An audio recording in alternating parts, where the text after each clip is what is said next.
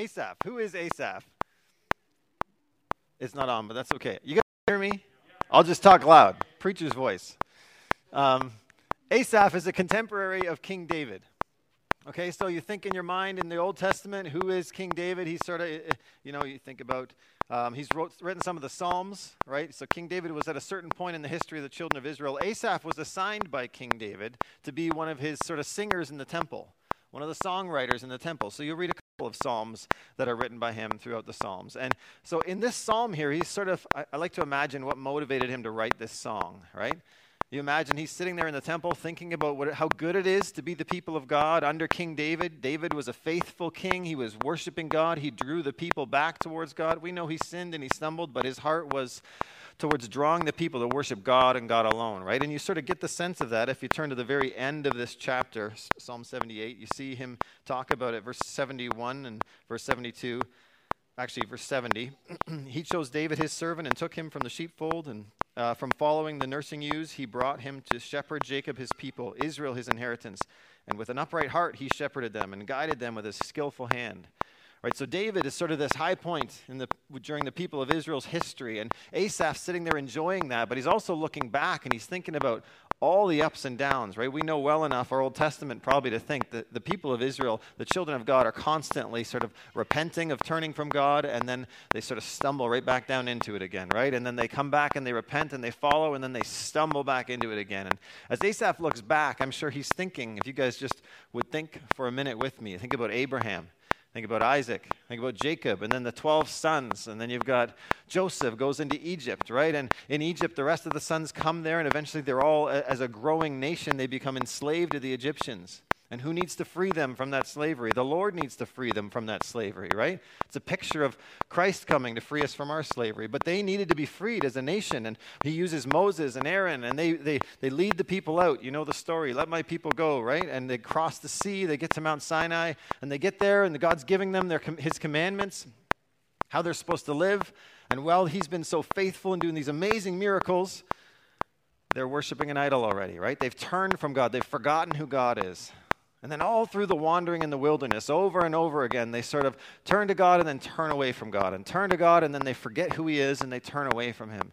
And you get Moses sort of gets to his retirement age, and then Joshua takes over, right? He leads them into the promised land, and they go into the promised land there. And again, you have them sort of celebrating God's faithfulness as they get to Canaan, and then immediately almost, it seems, they turn from God and they're unfaithful. And you go through the time of the judges, and you have some good judges, some bad judges, but it's constantly mentioned through that book that the people are turning and doing what's right in their own eyes instead of worshiping God, right? And you can imagine Asaph looking back through history thinking of all these times where they keep forgetting who God is. They keep forgetting the glory of God. Then you have King Saul, and then finally you've got David, right? And they're at this high point where they're turning to the Lord, but he's like, how do I help the congregation? How do I help the people of God remember who God is? How do I keep it forefront in their minds, help them not forget who God is? Well, he's going to write a song. That's what this song is for, right? I'm going to write a song we can sing as a congregation so we remember. We don't forget who he is. We remember how they constantly turned. Our fathers constantly turned away from God, and it reminds us not to forget. And we sing of how good and how glorious he is, and it reminds us not to forget him.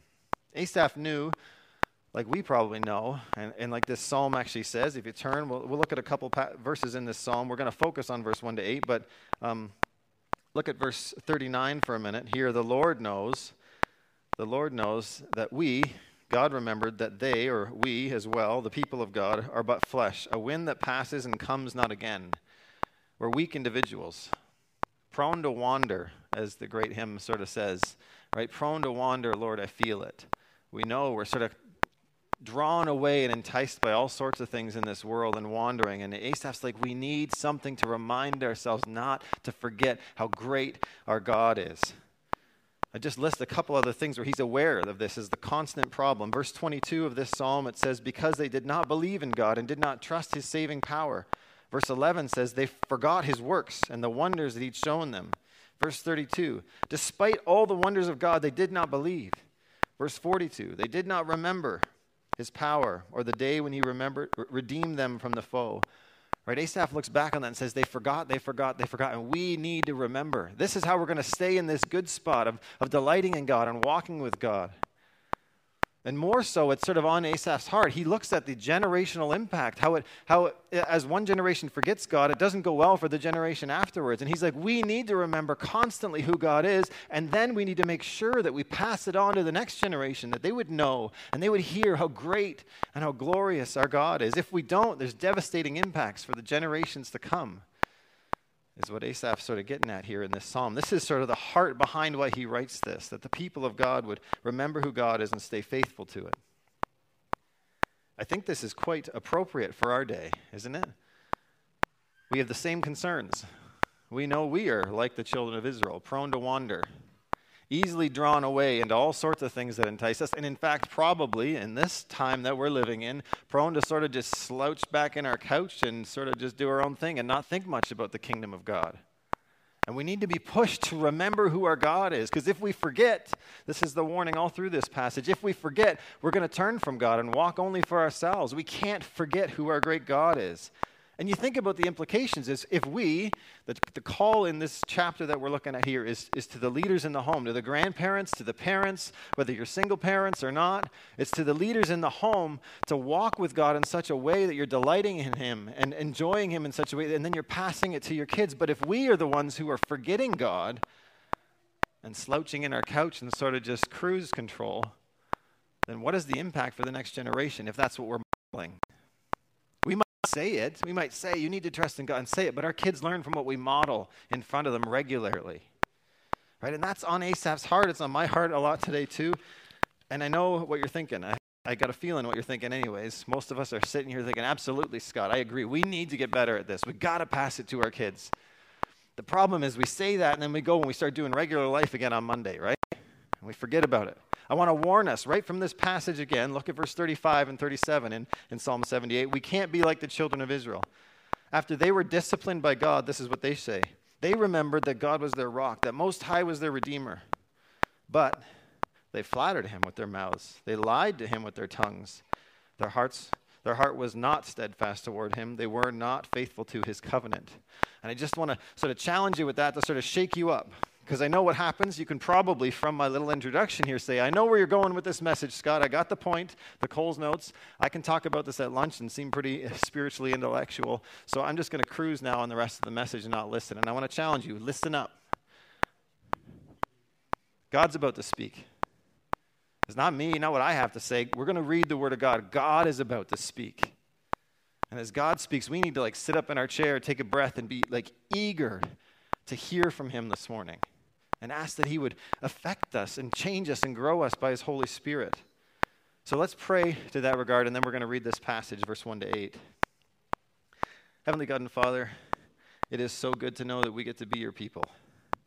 So good to know your favor on us, your glories and your mercies to us. We've talked about already how we come to you in repentance, and you are a God who's compassionate, abounding in steadfast love, forgiving those who come to you with repentance. Lord, it is so good to know you and to trust you like this. To know that you are a faithful God, an unchanging God, a God who we can delight in and enjoy. And Lord, we want to know more of that this morning. I pray that we would know it as individuals and it would overflow in our hearts to those around us, that it would overflow in our hearts to the children around us. And it would be obvious how good our God is in our families. Lord, I pray that your word would go forth this morning and your spirit would go forth this morning and do the supernatural things that only you can do, and that we would delight in participating in it. We ask this in Jesus' name, amen. Okay, Psalm 78, verse 1 to 8. That's sort of a background of the psalm as a whole. We're going to dig into these first 8 verses here and listen as God speaks. Remember, that's the first 2 verses is this point. God is about to speak here. Look, we'll go through all 8 verses to start, though. I'll read them through. A maskil of Asaph. That's a song of Asaph for the congregation. Give ear, O my people, to my teaching. Incline your ears, says the Lord, to the word of my mouth. I will open my mouth in a parable. I will utter dark sayings from of old, things that we have heard and known, that our fathers have told us. We will not hide them from their children, but tell them to the coming generation. The glorious deeds of the Lord and his might and the wonders that he has done. He established a testimony in Jacob and appointed a law in Israel, which he commanded our fathers to teach to their children, that the next generation might know them, the children yet unborn, and they would arise and tell them to their children, so that they should set their hope in God and not forget the works of God, but keep his commandments. And that they should not be like their fathers, a stubborn and rebellious generation, a generation whose heart was not steadfast, whose spirit was not faithful to God.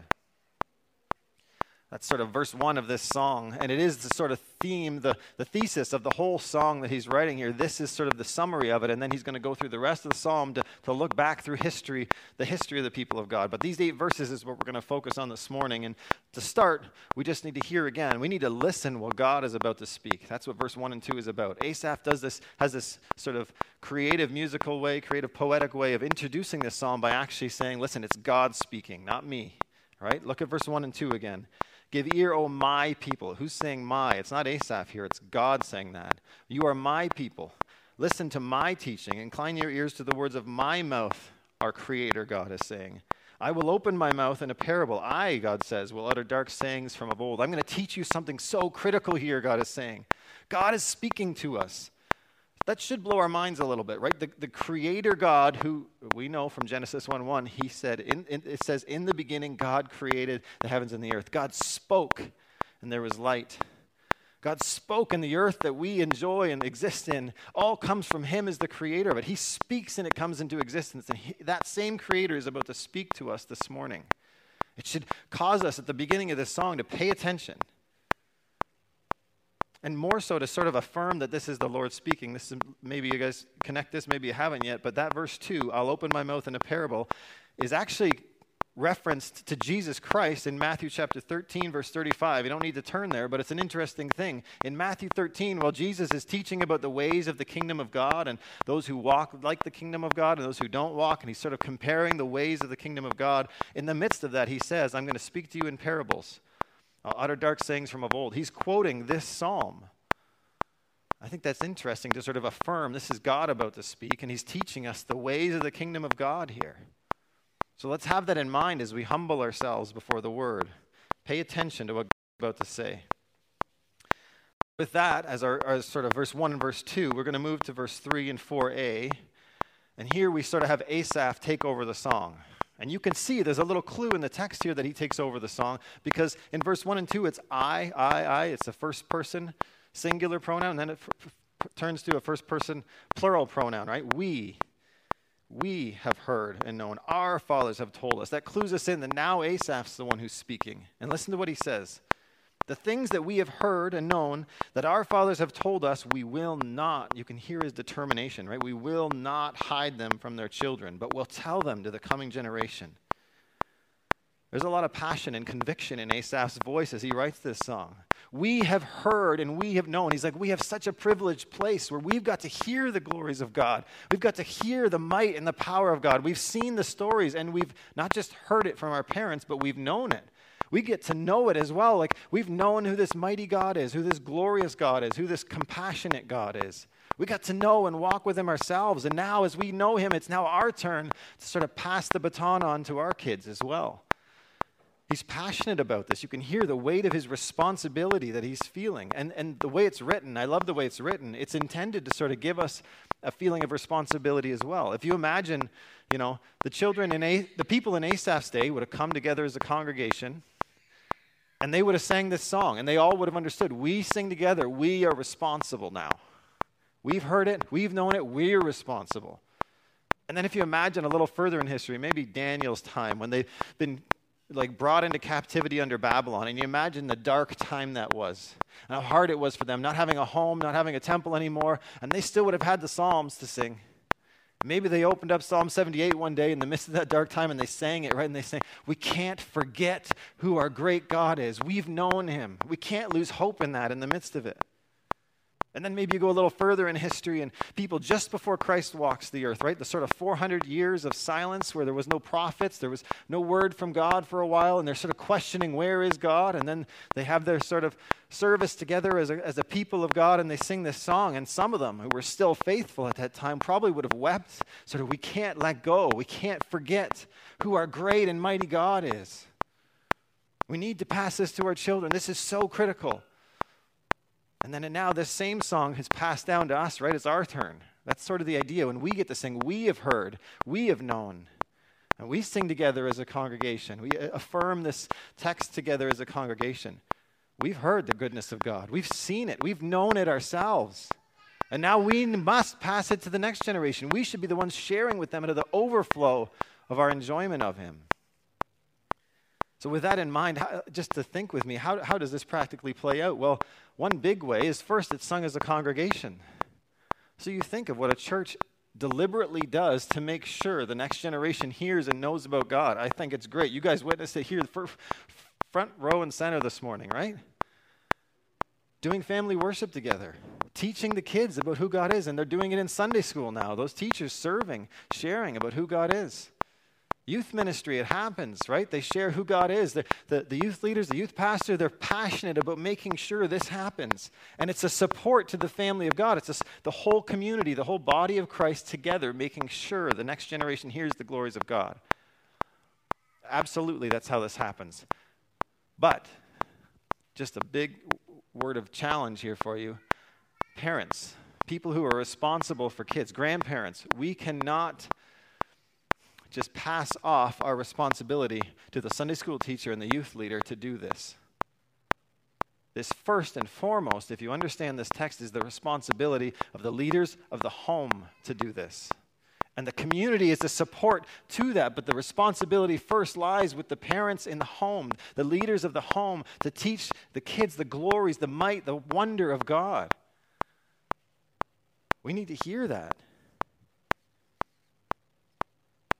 So a question I'll ask you, maybe as you start to ponder how this text is, God is speaking to you this morning, a question I'll ask you is your home a place, imagine 20 years from now, your kids look back on your home. Is your home a place where your children will look back one day and say that they learned to see true worship of God and they learned who God was from their home? From their regular sort of day-to-day life with their parents, it was modeled for them. Not just said to them, it was modeled for them. They witnessed it, they experienced it, they learned what it was like in the home. I'm not talking about just a one-time conversation where you have every Christmas about the gospel. It should be constantly talking about the gospel, constantly talking about the wonders of God. An intentional sort of plan by the parents to weave the glories of God and the goodness of Scripture into the fabric of your sort of everyday life. And it's not a one-size-fits-all solution. You need to figure out how it looks for you. But it's clear it's our responsibility. Asaph feels very passionate, right? You can hear the passion. We will not hide this from the children. We should sing the same thing. And so then we go to verse 4b to 5a, and we ask the question, well, what is it we're supposed to be passing on? Asaph answers this question for us in this next little part of this song here. What is it that we're supposed to pass to the next generation? What should it be? Well, look here, halfway through verse 4, it's the glorious deeds of the Lord, his might, and the wonders that he's done. He's established a testimony in Jacob and appointed a law in Israel.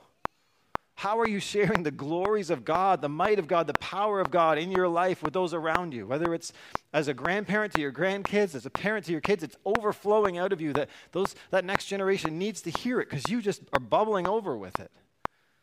It should come out all over the place. Like, what does it look like? What are we passing on? 3 specific things it mentions there, right? The glories of God, the might of God, and the wonder of God. If you'll bear with me, I'd love to just brag on God a little bit on those 3 things for a moment, just to give you an idea of what it sounds like. What are the glories of God that we put on display, that we can talk about? Well, some of them are right in this text here. Just turn to verse 37 for a minute. This is something we can talk about often. We talked about it here this morning already. From Jeremiah and Zechariah, but now here you see the same kind of message in verse 37 and 38. Speaking of the children of Israel in verse 37, their heart was not steadfast towards him. They were not faithful to his covenant. Yet, and this is who our God is, our glorious God, he, being compassionate, atoned for their iniquity and did not destroy them. He restrained his anger often and did not stir up all his wrath. What a compassionate, merciful, gracious, loving God that we have. Man, we should be telling our kids about that all the time. Mom and Dad, we're failing, we're struggling, but we constantly come back and depend on Jesus Christ for our sanctification and for our salvation. He's the one at work in us. We depend on him, and he's so faithful. He's so patient with us. You got to get to know this God who's so good and so patient and so loving with us, sort of shepherding us as he grows us. We should be bragging about all that's supplied to us as we are redeemed by God like that, as we are saved by God. He supplies us with so much, right? As Jesus Christ dies on the cross, I hope you guys understand this. Absolutely, we are saved from our wretched situation as sinners and hopeless without him. Jesus dies on the cross, pays the full weight of the wrath of the wrath of God, the punishment we deserve. He takes it on himself. But more than that, we are supplied with so much abundant riches of the kingdom of God because of what we have in Jesus Christ. We did this once, just to continue to talk about bragging about the glories of God. We did this once in our home as we do our family reading time.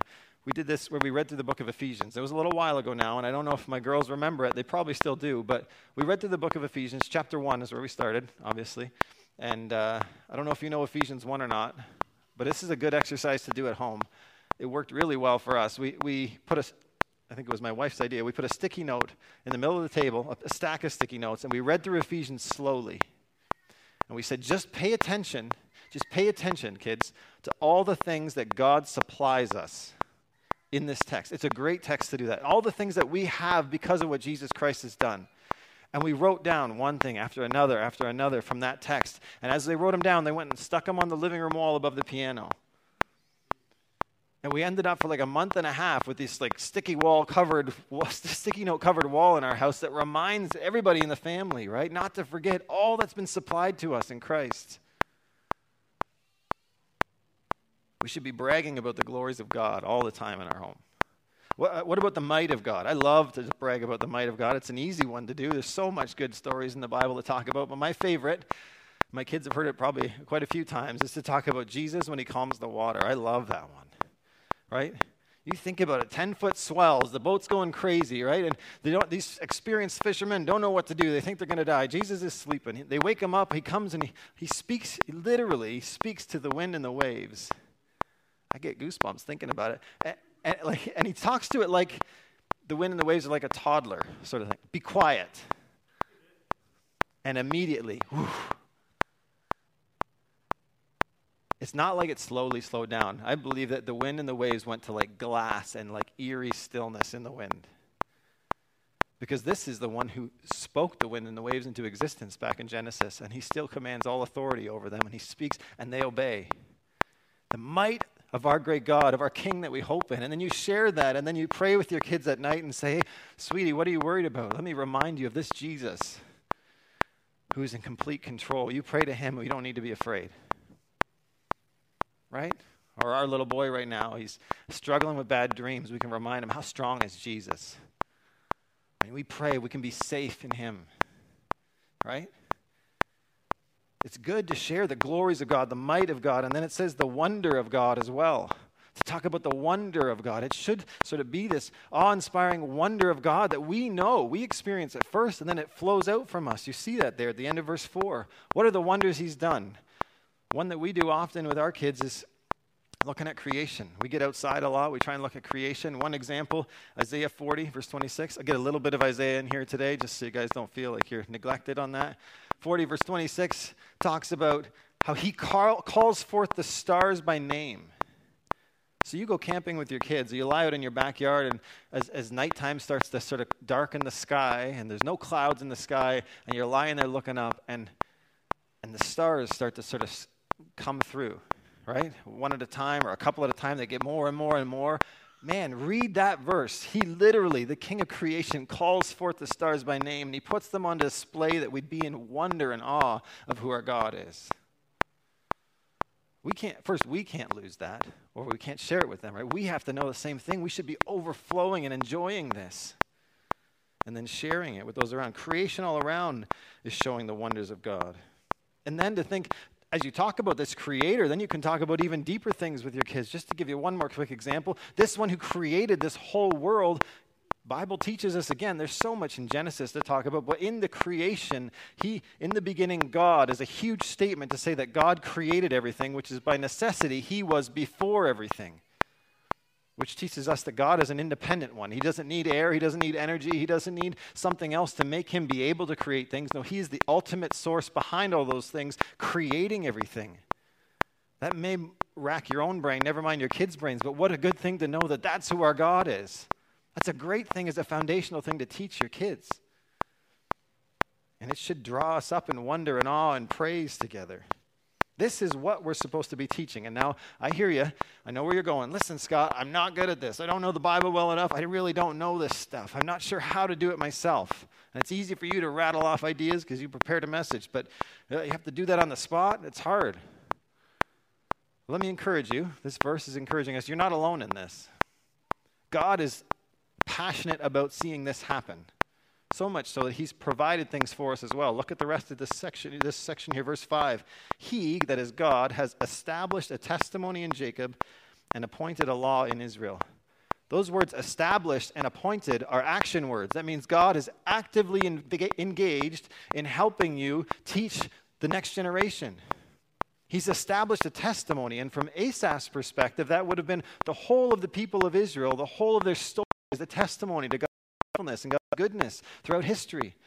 And if we look further from our vantage point, we can see the whole of the people of God, including the church, and how God is always faithful, going to build his church, and the hell will not prevail against it. Like, he is faithful. You can trust him. You can count on him. You will not be disappointed. It's so good to look back and tell the stories of the goodness of God in the testimony God is actively giving you. You're not alone in it, is what you need to hear in that. And also, he's given us the law. He's appointed a law. For them, that would have been the Torah. For us, as we're a little further along in history, it's the whole of the canon of Scripture, right? All that God's given us in his word. He gives us this word that we would use this, that we'd open it and read it with our kids. And he's saying, I'm actively engaged in helping you do this job. Which should encourage you. If this is God's mission, like, think about it. If this is God's mission, if this is God's goal to make sure this happens, it's his command, you should be encouraged. You're sort of walking in line with him. You're probably going to have some success in it if you just start obeying and working at it. So be encouraged with that. And I know I can still feel the resistance in our hearts. We're like, it's hard. Grandparents, how do I get in my kids' homes to do it more? Or when I do, I probably just want to have fun with them and we don't take time to do this stuff. I'm not sure where you're at, but it's hard to sort of make time for this stuff. And then I heard recently as an illustration from our pastor, and I thought it was a good point, that we have this problem in Christian homes where we sort of tend to think the Christian home is a boring home. Right? We go to church on Sundays, that's our thing to do, and the rest of the week we're just trying to be good. And that's about all our kids know and experience of Christianity. They don't experience the glory of God, the might of God, the wonder of God that we're talking about all the time. They don't see that, and it sort of seems like this boring Christianity, and then they start to think, the world's a little more enticing. I'm going over there. No, it shouldn't be a boring home. If it seems like a boring home, I'm going to challenge you that maybe it's because you forgot, like Asaph's warning here, you forgot the goodness and the greatness and the glories of God in your own life, to delight in it. And then it flows out of you as you delight in him. But you're not alone in it.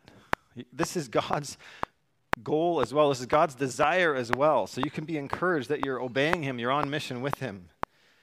And so with that, we go to our next sort of point, which is verse 5b and 6. And here we sort of see that this is the battleground for the generations. This is what Asaph's doing here. After explaining, here's what you're supposed to teach and be encouraged. God's given you tools to do it. You're not alone. Now he sort of circles back. He says, we need to know how important this is. You guys can't miss this. This is a generational impact issue. Listen to this. As I read these next verses here, I want you to maybe count on your fingers with me how many generations are listed here in this next section. Halfway through verse 5, it says, he commanded our fathers to teach their children, that the next generation might know them, the children yet unborn. And those children, which are the grandchildren at this point, would arise and tell them to their children. 4 generations in view.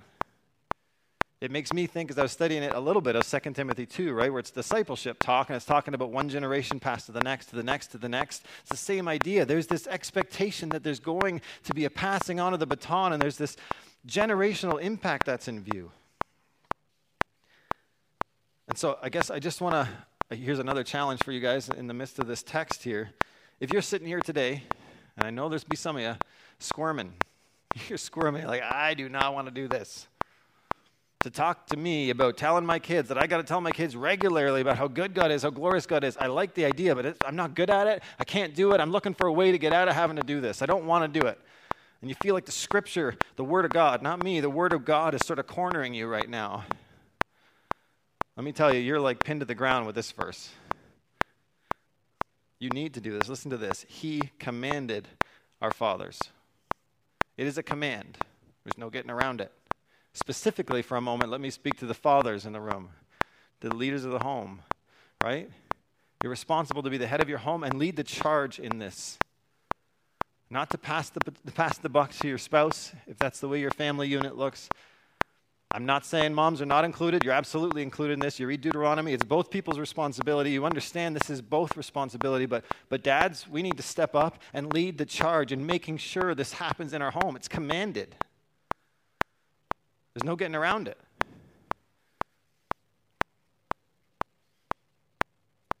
Let's talk for a minute about what else it is that you're passionate about sort of making sure your kids get. Just to compare for a minute. There's lots of things we as parents or we as leaders, however it is our family unit looks, we're passionate about trying to make sure our kids have certain things in their life. Think about healthcare. I know what it's like. I've had the conversations. Your kid needs braces. You're like, oh, that's going to cost a lot. Unless you've got really good sort of benefits. But it's going to cost a lot for most of us, right? And you're like, how are we going to afford that? But you got to do it. Or glasses. Or things like that. Like we work hard to make sure our kids have those good things when they need them. Or what about education? Like, I know people who have literally moved their home to a different area in the city to make sure their kids go to a school that they think is the better school. Like, we make significant change in our lives to get our kids the education we think is important. We pay for tutors. We think about how tired you are when you get home from work and your kids got to do homework and they don't know, they're lost on it. You got to sit down at the table and help them with their homework. It's tiring. Or maybe you're learning it as you go, like sort of faking it, right, and learning it, but you're still helping them. Or you pay for Christian school and you sacrifice how much that's going to cost. Or some parents sort of don't go to work and they stay home to homeschool. Whatever it is, whatever it works in your family, but you're passionate about making sure your kids get these good things. And about extracurricular activities or like experiences. Like how much money in our churches are spent on hockey and gymnastics and horseback riding and ice skating and whatever sport you can list, and on big vacations and experiences so that our kids would grow up having all those things. None of them are wrong. Don't hear me say any of them are wrong. I just want us to be convinced that we spend a lot of energy making sure our kids get those things. How much energy do we put towards making sure they're discipled in the glory of God? Right? It should be a priority for us. It should be something we know God is saying this is critically important and it has generational impact. We need to be passionate about it. I have an example for you in this one. Our small group, some of them are here today, loving on me, supporting me this morning. And we've been talking about this on and off over the past year or even maybe a little bit longer. And it's neat. In our group, every one of the families has sort of taken and adopted this in their own way, and they're doing it. It doesn't look the same in almost any of the 7 sort of homes in our small group, but they're all trying to do it in their own way. And it's really cool to see. And to see them growing in it and trying to abide in the Lord and trying to teach their kids and their concern and realizing how important it is. And I was talking with one of the guys in our group. I can't remember if it was all together or not, but he said, you know, Scott, think about it. How many kids are represented in our group? We counted them up. I think there's about 20 now out of our 7 families. 20 kids. He goes, imagine they all grow up knowing the importance of the glories of God, knowing God because they experience and witness it in our homes, and then they all go and start their own families. We just went from 7 to 20 new families that live for the glory of God. You can see the generational impact of it, right? And then that continues on. It gets exciting to think about. And God is saying He's commanding that this is what happens. The home is the place of the battleground for generations. Right? The body of Christ is supporting that, absolutely. Don't let me belittle what Sunday school is doing right now and what youth group does, but the home is the place where that battleground happens. Now, also please hear me, I am not saying that you save your kids. That's not what I'm saying. God gives us a command to do this, to have it regularly happen in our home. He does not tell us that we are the ones saving our kids. We know and understand that they are saved by grace through faith. As the Word of God and the Spirit of God come, He saves them. But often He likes to use a tool and a vehicle like a faithful family displaying the glories of God regularly for them to grow up and see it and witness it. But it's not up to you to save your kids. It's up to you to be obedient and do this command. So we need to hear that, because I know the heart and the passion. It sort of leads us into our last point, actually. Our passion is, man, we want to see our kids saved. We want to see them walk with the Lord, right?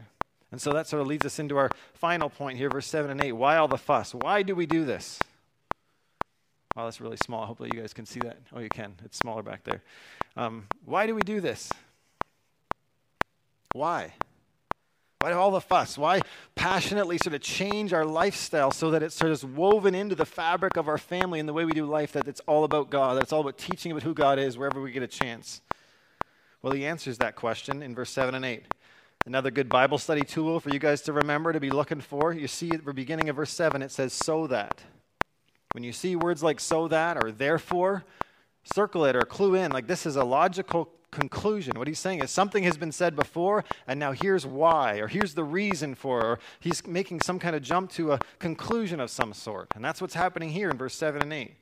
He says, why do we do these things? So that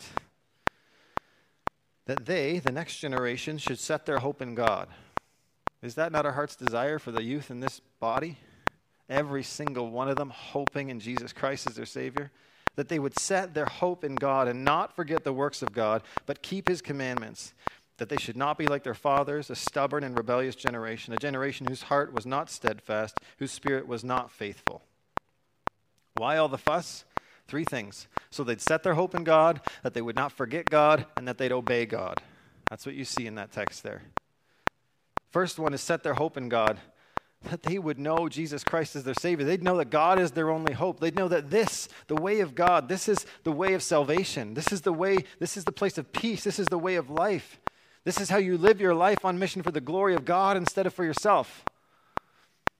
That's not my point. You can just stay on that last slide there for a little bit. That they'd set their hope in God, right? That they would know that when you put your hope in God, it gives you a foundation, right? We sing the song, don't build your house on the sandy land. You're teaching them regularly to set their hope in God, of the rock of Jesus Christ. So when the world goes crazy, they're standing on a solid rock. And your kids grow up in your home knowing that and seeing you live like that. That's what we want. So bad, right? That they'd know that the Word of God, as they hope in God, that this Word is the place where we get to know Him better and we get instruction for how to live to give Him glory. It comes from here, that your kids witness you depending on this as your sort of instruction and your way of having a relationship with God. They watch it happen.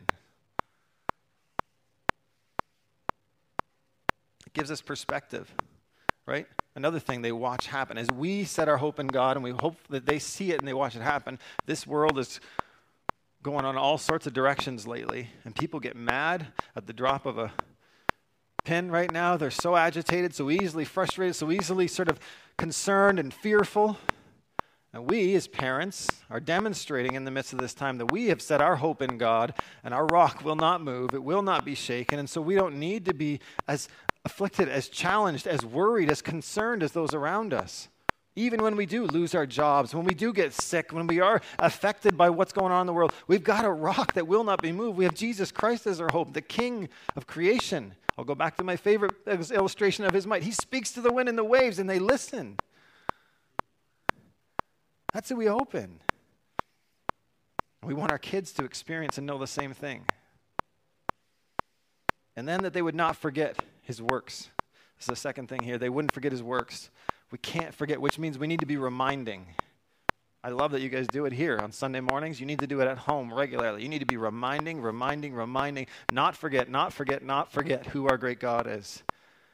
We're all pretty weak individuals. We forget quickly and like the things we like instead, right? We need to be reminding each other. A great text to sort of illustrate this point. Turn with me, Deuteronomy chapter 6. Verse 4-9. I don't know if you guys know this text or not, but it's a text. It starts with the greatest commandment. Jesus calls it the greatest commandment in the Gospels. And then listen, it's so fascinating what is said right after that to connect with us how important this topic is this morning. Verse 4, chapter 6, verse 4, Deuteronomy. Hear, O Israel. Again, listen up. The Lord our God, the Lord is one. You shall Love the Lord your God with all your heart, and with all your soul, and with all your might. And these words that I command you today shall be on your heart. We know this passage probably by memory. It's the greatest commandment. All of the law is summed up. All of obeying God is summed up in following this, loving God with all our heart, soul, and mind. And then immediately, what comes after that? What comes right after that? Look at this. You shall teach them diligently to your children. Right? We know God, we walk with him, and then we teach it to our children. And how do you do this? How do you do this? As you shall talk of them when you sit in your house, when you walk by the way, and when you lie down, and when you rise, right? When you're walking around, when you're sitting down, when you lie down for bedtime, when you rise up to eat breakfast. It's in the home everywhere is the idea. It's everywhere in your home. It says, you shall bind them, the laws is what it's talking about, but the truths about God, you should bind them on your wrist. Put them around your wrist. I know we've seen the old school, what would Jesus do bracelets, right?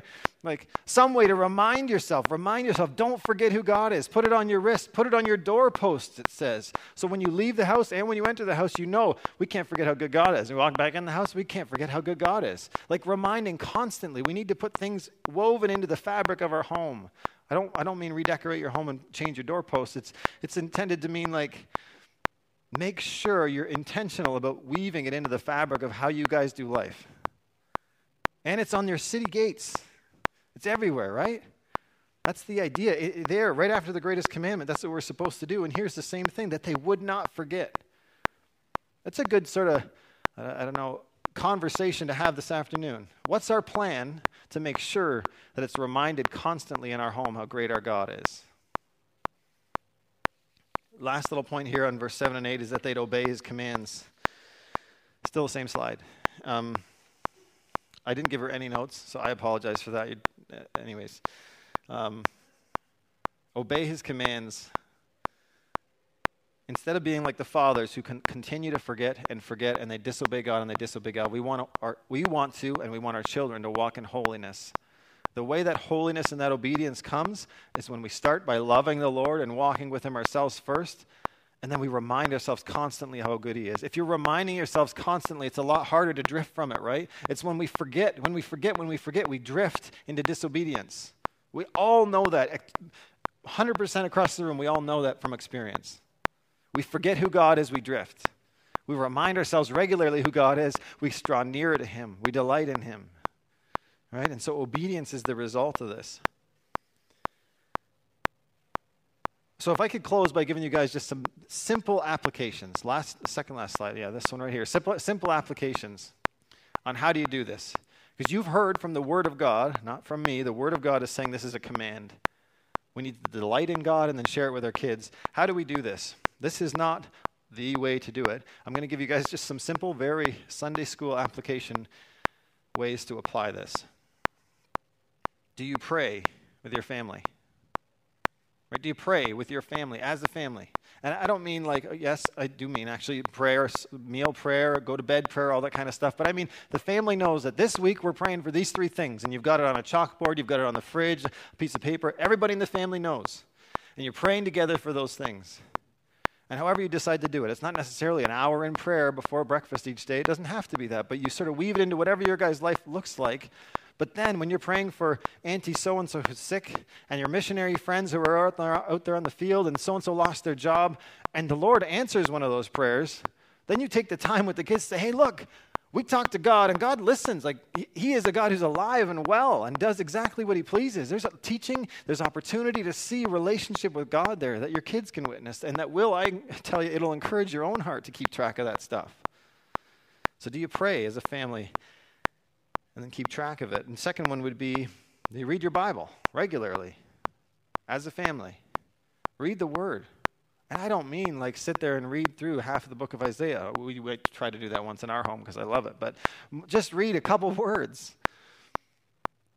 Read through a little parable in the Gospels. Read through a book of the Bible slowly and steadily. Just plot it. It's not a race. But just have the Bible open in your home. Such a blessing in it. And then the last one is, do you sing as a family? Sing the praises of God as a family in the home. Like, I don't care if it's VBS songs, if you have little kids. Like, it's not a point of that it has to look the same, right? Please hear that. Or it might be nobody is musically inclined in the house, so you put on YouTube to the worship channels, and you just enjoy singing with them. Or some of you can plunk away at a piano or a guitar, and you do it. And it sounds weird compared to how good it sounds up here, but who cares? You're learning that your hearts need to declare the King of Kings is worthy of praise, and your kids are learning the same thing.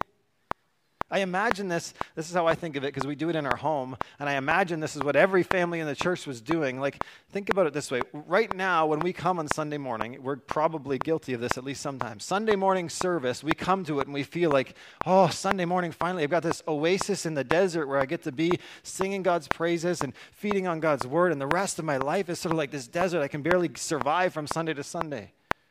But if you've got these things going on in your home, you've basically got little church going on in your home every day.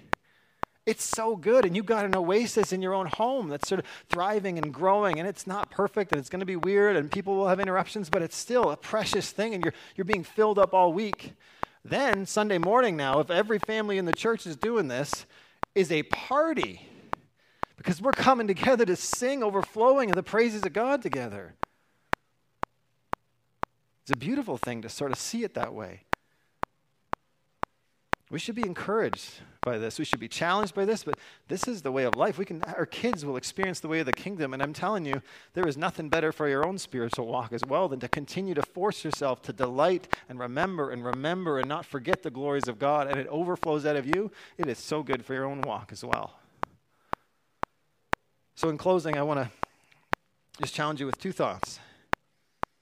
Don't forget who our great and glorious and mighty and wondrous God is.